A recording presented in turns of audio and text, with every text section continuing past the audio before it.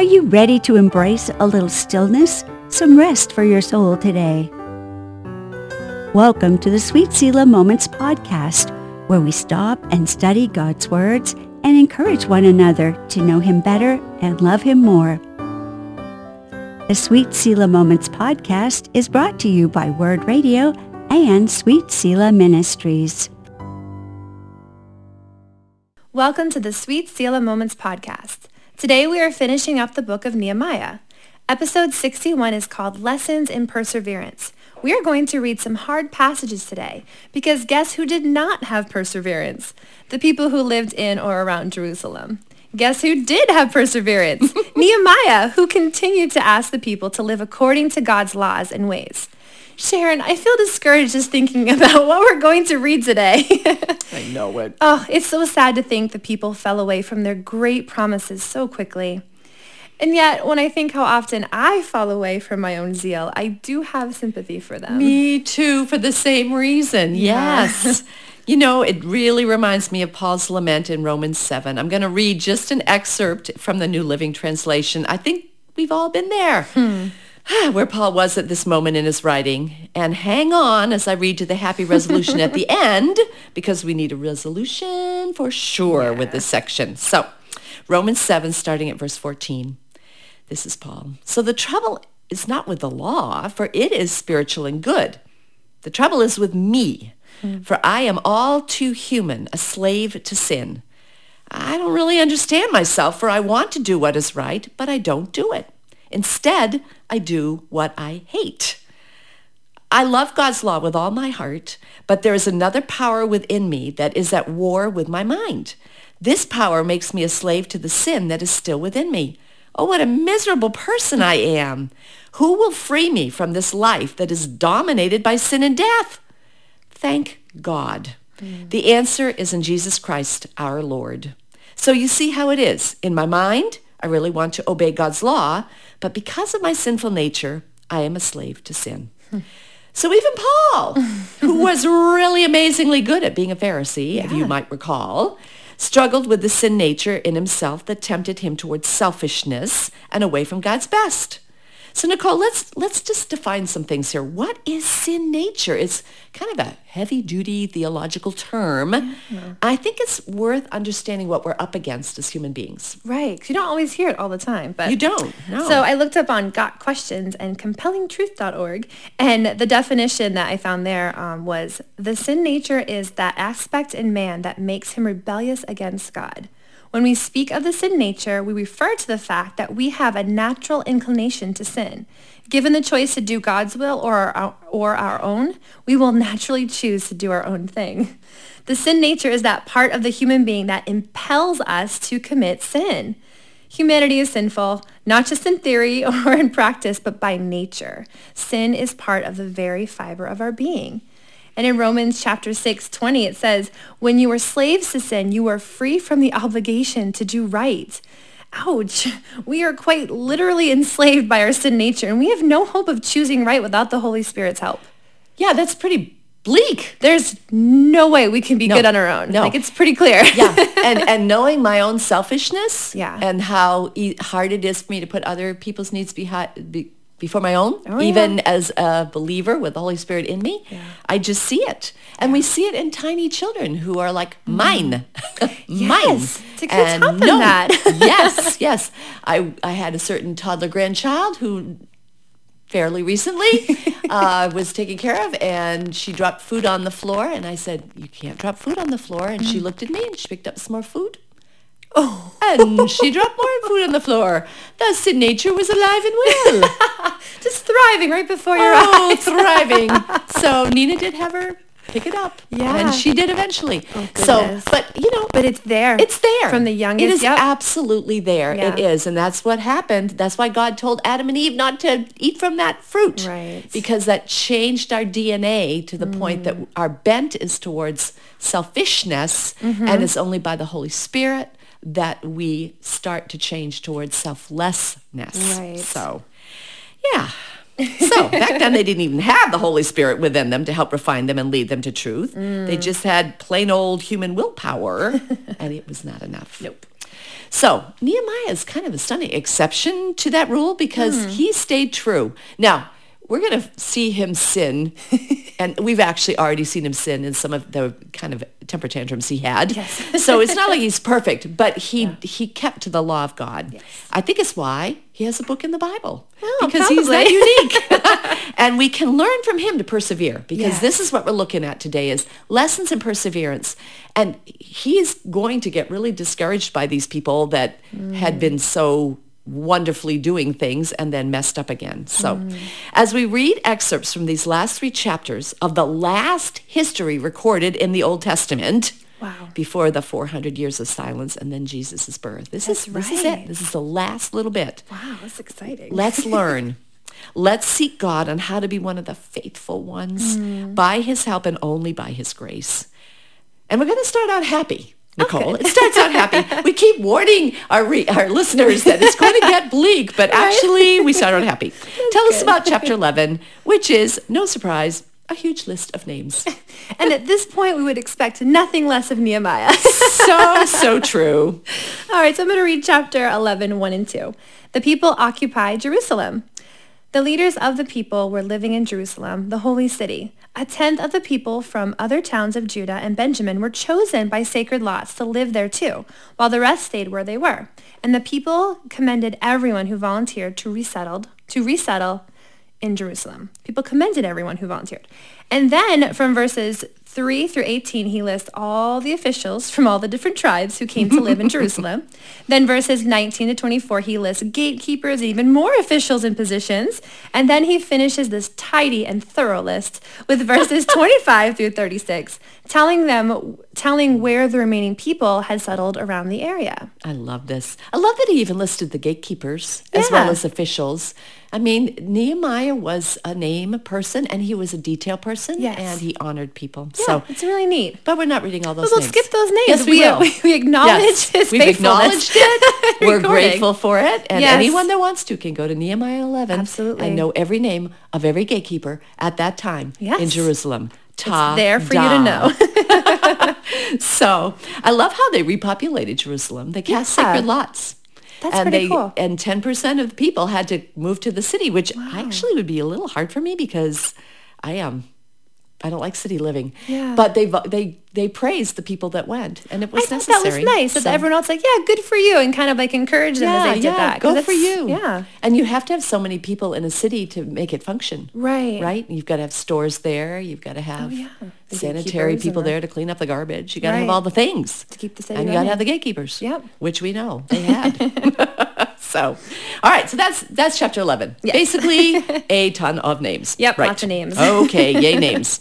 Chapter 12 is a great chapter. However, Nehemiah begins it with a list of names. We aren't going to read them, but he sure lists them. But it's time to dedicate the wall and gates. Oh, nice. The dedication. Yes. Yes. Everything's finished. The city has new people living in it. The temple is up and running, and Nehemiah's got to get back to the king at some point. Oh, that's right, yeah. I mean, he's not a permanent resident here. So let's pick it up and read back and forth, Nicole, about this last act of celebration before things go wrong in chapter 13. Let's still be happy for a bit. All right. We want to confess up front, friends, that we'll probably pronounce the names badly as usual, but you'll get the idea from the reading of Nehemiah's continued carefulness that individuals mattered to him. So, Nicole, why don't you start at verse 27? We'll still right. skip some names, but this is a happy time. Yeah. Let's feel the joy. Absolutely. For the dedication of the new wall of Jerusalem, the Levites throughout the land were asked to come to Jerusalem to assist in the ceremonies. They were to take part in the joyous occasion with their songs of thanksgiving and with the music of cymbals, harps, and lyres. The singers were brought together from the region around Jerusalem and from the villages of the Netophathites. They also came from Beth Gilgal and the rural areas near Geba and Azmaveth, for the singers had built their own settlements around Jerusalem. Smart Interesting. singers. The priests and Levites first purified themselves, then they purified the people, the gates, and the wall. I led the leaders of Judah to the top of the wall and organized 2 large choirs to give thanks. One of the choirs proceeded southward along the top of the wall to the dung gate. Hoshea and half the leaders of Judah followed them. They used the musical instruments prescribed by David, the man of God. Ezra the scribe led this procession. At the fountain gate, they went straight up the steps on the ascent of the city wall toward the city of David. They passed the house of David and then proceeded to the water gate on the east. The second choir giving thanks went northward, around the other way to meet them. I followed them, together with the other half of the people, along the top of the wall. The two choirs that were giving thanks then proceeded to the temple of God, where they took their places. So did I, together with a group of leaders who were with me. We went together with the trumpet-playing priests, Eliakim, Messiah, Miniamin, Micaiah, Elonai, Zechariah, and Hanani.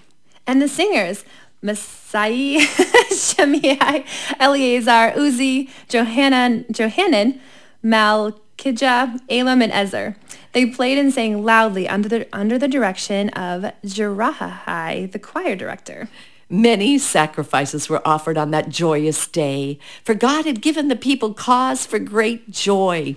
The women and children also participated in the celebration, and the joy of the people of Jerusalem could be heard far away. That's cool. On that day, men were appointed to be in charge of the storerooms for the offerings, and the first part of the harvest and the tithes. They were responsible to collect from the fields outside the towns the portions required by the law for the priests and the Levites. For all the people of Judah took joy in the priests and Levites and their work. They performed the service of their God and the service of purification as commanded by David and his son Solomon, and so did the singers and the gatekeepers. The custom of having choir directors to lead the choirs in hymns of praise and thanksgiving to God began long ago in the days of David and Asaph. So now, in the days of Zerubbabel and of Nehemiah, all Israel brought a daily supply of food for the singers, the gatekeepers, and the Levites. The Levites, in turn, gave a portion of what they received to the priests, the descendants of Aaron.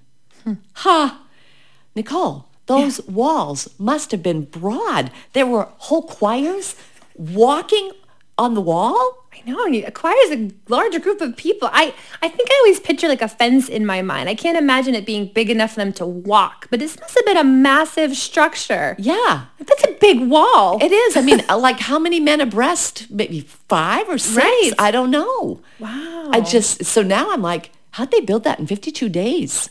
Oh, that's right. That's stunning. That is. It makes it even more stunning than it was already stunning. Right. Oh, my goodness. Well, pick out a favorite verse or two. Tell me why. I liked verse 46. I think it was neat that they continued the tradition of having choir directors lead the chorus of hymns and praise and thanksgiving to God, and that this tradition carried through from King David's time. I just thought that was kind of cool, you know? I love that. And we know from the Psalms what a passionate worshiper of God that David was, you know. So I think it's kind of neat that he left this legacy despite his many flaws. I like that too. I do. And they'd heard of that, so now they're doing what David did. Yeah, they're kind of like revitalizing all these traditions and stuff from long ago. Yes. I don't know, I thought that was kind of neat. And David was kind of a wild dancer, remember? He was the good worship leader there. Was it? I can't remember his wife's name. I think it was Micah. Yeah, but whoever it was, Saul's she's daughter. like, you are so embarrassing Yes, yourself. I remember that. And he's, are you kidding me? I'm having a wonderful time. Dancing before my Lord. Right, Yeah. right. And I like verse 40, where Nehemiah kind of like slid in like, so did I, and taking up his place in the parade of worship. You know, he continued to lead by example. And also, he wasn't just like the studious taking notes. He also joined in worshiping God. Isn't that neat? I like that. It is. Yeah, he was right a part of it. From rolling up his sleeves and never changing his clothes. Right, from the beginning. While he was building in the it. wall, Yeah. he was in it. And part of the joy. Yeah. So this is really good. yeah. Well, some of your the verses favorite? I liked were the musical instrument verses, like the yeah. whole trumpet section in verse 41. That's they had pretty cool. and trumpets are loud. Yes. You know, and how it says people far away heard it. I know, I like They that part. were and unlike the walls of Jericho with all the trumpets and the noise, Yeah. these walls did not fall down. Thank goodness. And let us recall when they were mocked long ago, and they were told that even a fox stepping on the walls would break it down. Wow. Oh, well, take that, you muckers. We had that's a trumpet great players point. blasting out the trumpets. Right. And those large walls, choirs walking on the top. Uh-huh. Wow. And they did not fall down. So there were cymbals, there were harps, there were lyres, there were women and children. It's like this parade. Yeah. I'm just What a fun picturing thing. everybody banging everything and shouting and screaming. and not wrecking the walls. Yeah. It just is so fun. That is really cool. Isn't that fun? It really is. What was the other thing they said? Oh, that charred stone will never stand right. up. I'm remembering all the mockings. I forgot about that until you mentioned it. Yeah, Like, it's that just must have making been me so so happy. victorious for them. Yeah. To stomp along that wall, sturdy as it was, right. praising God, Yeah. blowing the shouting, trumpets. Yeah. having a blast. Yeah. You know what? I don't do enough parades. I'm just We're thinking dancing that before right now. God. No. No, I'm a rather quiet worshiper. We're rather reserved people. Yes, we are. The New England. I feel like we should do a parade occasionally. Maybe for our team meeting someday. We'll do a Perfect. parade. We'll Bring get a some really cymbals. great donation and we'll bring some cymbals. That would be fun. Oh, man. Okay, well, that was the last bit of happiness. I enjoyed it. Did you enjoy it? I the did. Parade, It the was fun, lovely. the dedication, everybody hitting the mark. Yeah. Okay. Now we get into the sad chapter, chapter 13. Nehemiah was a part of that wall dedication, but then at some point after that, he returned to the king back in the foreign land, Babylon or wherever he was, and resumed his duties there. But then at some point later on, we don't get the details, he came back to Jerusalem. All his hard work, Nicole, this happened during his lifetime, right? I mean, what, 10 years maybe? I don't know. Yeah. He finds things spiritually in a shambles. I just can't stand So it. frustrating. They still had a wall and a temple, of course, but God and his laws had already been abandoned. Oy, Yeah. man. Well, let's read it and witness Nehemiah's temper tantrum in the middle. And then let's talk about his perseverance and what we should or should not do when our own zeal wanes. Because Nehemiah is totally human, and I am not sure we want to do everything exactly the way he did it, even though he's been a great example in a lot of things. And this is good for us, really, to see Nehemiah sort of having his little temper tantrum, because we can put people on pedestals. Yeah. No And that's one dangerous. belongs on a pedestal. No, absolutely It's not. just foolish to put them there. Yep. We should expect sinners to sin. Yes. I used to say that when Ray and I were first married. He'd be a little brusque with me or something. And I'd say to myself, what did you expect, Sharon? You married a sinner. Oh, yeah. It really helped me. Yeah. Because it made me realize, what did I expect? Right. He sins. I sin. We miss the mark. If we could just do that, we'd have so much more grace for people. I know. That's a I good think we need a point. little grace for Nehemiah in this point, but also I kind of get why he's mad. So why don't you start at verse 6, when Nehemiah returns to Jerusalem. He's come back angry because Tobiah, who was a foreigner, and at that time not even allowed in the temple, was actually living in it. Oh, my goodness. Seriously? So they really missed the mark. Now we've got foreigners and people that don't even love God living in the temple. Oh, my goodness. So pick it up at verse 6, Nicole. Here we go. Here we go. I was not in Jerusalem at that time, for I had returned to King Artaxerxes of Babylon in the 32nd year of his reign, though I later asked his permission to return. When I arrived back in Jerusalem, I learned about Eliashib's evil deed in providing Tobiah with a room in the courtyards of the temple of God. I became very upset and threw all of Tobiah's belongings out of the room. Then I demanded that the rooms be purified, and I brought back the articles for God's temple, the grain offerings, and the frankincense. I also discovered that the Levites had not been given their prescribed portions of food, so they and the singers who were to conduct the worship services had all returned to work their fields. Well, what else are they going to do, the poor babies? Right, They they're had no way to starving. eat. Good grief. I immediately confronted the leaders and demanded, why has the temple of God been neglected? Then I called all the Levites back again and restored them to their proper duties. And once more, all the people of Judah began bringing their tithes of grain, new wine, and olive oil to the temple storerooms. I assigned supervisors for the storerooms, Shelemiah, the priest, Zadok, the scribe, and Pedaiah, one of the Levites. And I appointed Hanan, son of Zakur, and grandson of Mattaniah as their assistant. These men had an excellent reputation, and it was their job to make honest distributions to their fellow Levites. Remember this good deed, oh my God, and do not forget all that I have faithfully done for the temple of my God and its services. In those days, I saw men of Judah treading out their wine presses on the Sabbath. They were also bringing in grain, loading it on donkeys, and bringing their wine, grapes, figs, and all sorts of produce to Jerusalem to sell on the Sabbath. So I rebuked them for selling their produce on that day. some men from Tyre who lived in Jerusalem were bringing in fish and all kinds of merchandise. They were selling it on the Sabbath to the people of Judah, and in Jerusalem at that. So I confronted the nobles of Judah. Why are you profaning the Sabbath in this evil way? I asked. Wasn't it just this sort of thing that your ancestors did that caused our God to bring all this trouble upon us and our city? Now you are bringing even more wrath upon Israel by permitting the Sabbath to be desecrated in this way. Then I commanded that the gates of Jerusalem should be shut as darkness fell every Friday evening, not to be opened until the Sabbath ended. I sent some of my own servants to guard the gates so that no merchandise could be brought in on the Sabbath day. The merchants and tradesmen with a variety of wares camped outside Jerusalem once or twice. But I spoke sharply to them and said, "What are you doing out here, camping around the wall? If you do this again, I will arrest you." And that was the last time they came on the Sabbath. Nice. Then I commanded the Levites to purify themselves and to guard the gates in order to preserve the holiness of the Sabbath. Remember this good deed also, oh my God. Have compassion on me according to your great and unfailing love. About the same time, I realized that some of the men of Judah had married women from Ashdod, Ammon, and Moab. Furthermore, half their children spoke the language of Ashdod or of some other people and could not speak the language of Judah at all. So I confronted them and called down curses on them. I beat some of them and pulled out their hair. Oh, my word. I made them swear in the name of God that they would not let their children intermarry with the pagan people of the land.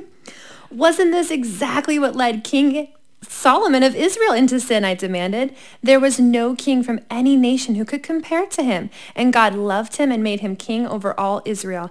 But even he was led into sin by his foreign wives. How could you even think of committing this sinful deed and acting unfaithfully toward God by marrying foreign women?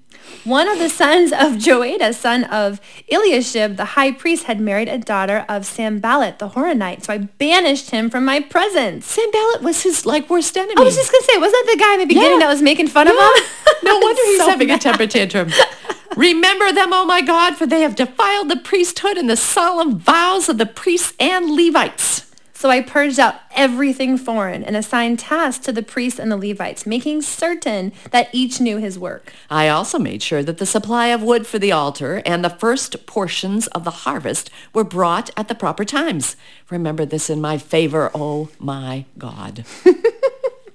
Is this not the weirdest ending? Happened. And that's the end? That's the end. That's the end. Wow. Then there's 400 years of it's a silence. huge cliffhanger, I feel like. I know. And you kind of know at this point that even though Nehemiah has reformed everybody temporarily again, it's probably not going to stay. it's not going to last. Yeah. Thus, Jesus Thus, needing to come Jesus in 400 years. needing to come in 400 years. Yeah. It's a stunning thing. Wow. Well, the very first thing that I find disturbing is that Nehemiah was pulling people's hair out. A little shocking. Yikes! What is this? You know what? Part of me didn't want to read chapter 13 for the podcast. I'm like, could we just quit at 12 and not talk about 13? And then I thought, Sharon, is all God's word inspired? Even chapter 13? Even the hair pulling. Even the hair pulling. God wants the hair. Why does God want the hair pulling in there? I don't know, but it's in there. I mean, he was mad, and I get him being mad. I mean, they had just made all these wonderful promises. Things were going well. They'd had a happy parade. But still, I feel like it was a little over the top. You know? Ray always says this, Nicole. He says the Bible provides what happens. Clearly, the Bible is an honest book. Right. It does not leave out the embarrassing portions like Nehemiah, the godly planner, ripping people's hair out by the roots, right? Even when you're like, could you leave that part out? All the details are in. But it doesn't always give us commentary. There's no commentary on Nehemiah 13 of what we should learn from it and what parts of what Nehemiah did were right and what parts were wrong, which would be so handy. So I'm not necessarily signing up that the hair pulling temper tantrum was good. It might have been. It doesn't say one way or the other. We would have to interpret it from other parts of Scripture of how God wants us to behave to understand. Whether that was good or not. But it's true. Right. But it happened. It happened. It happened. And God wants us to know truth. He wants us to know that people shouldn't be put on pedestals. He wants us to know not some doctored up fairy tale version of history, Right. He wants the truth. Yeah. And chapter 13 is the truth. Absolutely. It just is. Yeah. So it's so frustrating that the people so quickly had walked away from their promises. I don't know. What do you think, Nicole? I love that. I love the way Ray described that. He's such a clear way of looking at it, Yeah. that, it's here. And I think that is huge to see Nehemiah sinning or having a temper tantrum. I don't think God wants us to pull people's hair out, but I'm just guessing. But to see that, it just reiterates that we're to look to God, not Nehemiah. We can learn from his examples, but oh boy. But I feel his absolute frustration here, don't you? You can just feel it. And as a parent, I totally empathize with him, It's like I left for a bit and everything fell apart. Like, you all know better. What happened? It's like he came back on his kids. Like, I understand. I can feel his frustration. As a human, I feel it. Yes, it's like, I told you what to do that would make you happy. Yeah, you swore an oath. Like, we did this whole thing, and you've right back where you are. Yeah. And you know what's going to happen. Yes. Yes. We just talked about it. Yes. Oh, for crying out loud. So you can absolutely feel his frustration. Yes, here. you can. And we kind of do understand it, even if perhaps he had a little bit of a temper problem there. And I am calling the pot calling the kettle black, because I really struggle with my temper too. So, well, in any case, Nehemiah is straightening things up again. I mean, it was so fascinating, even the wood. And I made sure I knew who was bringing the wood for the altar each month. Because they had such a detailed plan of that before in the previous chapter. Yes. I thought, they even took care of the wood. How good of them to very plan tidy. this out. Yeah. Yeah, but then people stopped bringing it. And the poor yeah. Levites are like, no one's feeding us. I think we're not singing anymore. Right. I think we're going back to herding sheep, or what were they doing? They were doing the fields. Yeah. They were doing the fields. It's just so sad. Good gravy. Okay. Well, Nehemiah has basically come against the sin nature we talked about at the beginning of this podcast, that part of us that is prone to wander away from what we know is best, that part that doesn't want to give up our seat for the older person on the subway, the part of us that is angry when someone cuts us off in traffic, even though it's pretty clear they'd never have gotten out unless they pushed it a little bit. I know. The part of us that wants the biggest piece of the pie. That part. Yeah. Like Paul, without Jesus, our lives would be a miserable seesaw of promising to be better, failing, and promising again. So, Nicole, how has God broken that cycle? Remind us one last time. That hope. Let's end on that hope. Yes. He broke it by forgiving all of our sins at the cross. All of them. Even the repeat ones. Yay! And now and now that we have the Holy Spirit living inside of us, which the Israelites did not have, we'll give them some grace. He promised us to quick confession and a washing clean. So then we do slide back into that old pattern of living. He is there to push us back to God. But the good news is the closer we come to the Lord, the more sensitive we are to the Holy Spirit, and the less we goof.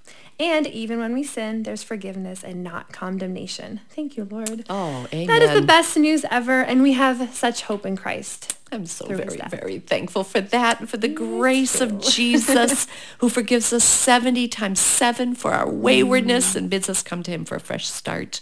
And I'm grateful for Nehemiah's perseverance. Yes. Lessons in perseverance. Even when he had to make it right again, he did. He did. And I guess that's what a parent does. You're like, Yeah. okay, so let me teach you again. Yes. Right? And not punch your sister in the face. Yes. There are not good consequences from that. Yes.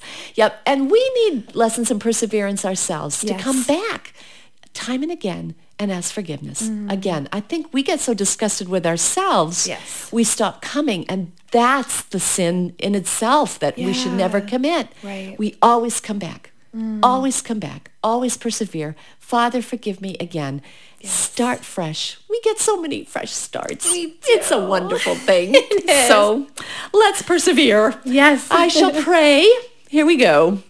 Oh, Lord, thank you for this awesome study. Thank you for every life lesson we have learned about persevering, about keeping going when people mock us, about learning to celebrate, about learning that the joy of the Lord is our strength. And especially, Father, we thank you for the unending forgiveness brought to us by Jesus and his saving death on that cross. We are so grateful. Give us persevering hearts, Lord, that no matter how old we get, we always come to you for fresh starts. In Jesus' name, Amen. Amen.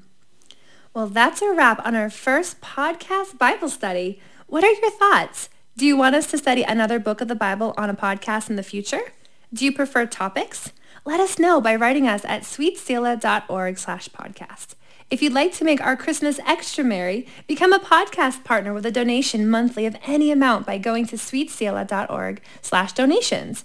No matter what, do come back next week. We are going to be talking about faithful living in a fear-filled world. First up, a look at Elizabeth and Zachariah, parents of John the Baptist.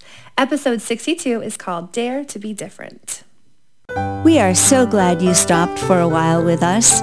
The Sweet Selah Moments podcast is a cooperative production of Word Radio and Sweet Selah Ministries. More information about this podcast can be found at sweetselah.org. Thank you for joining us.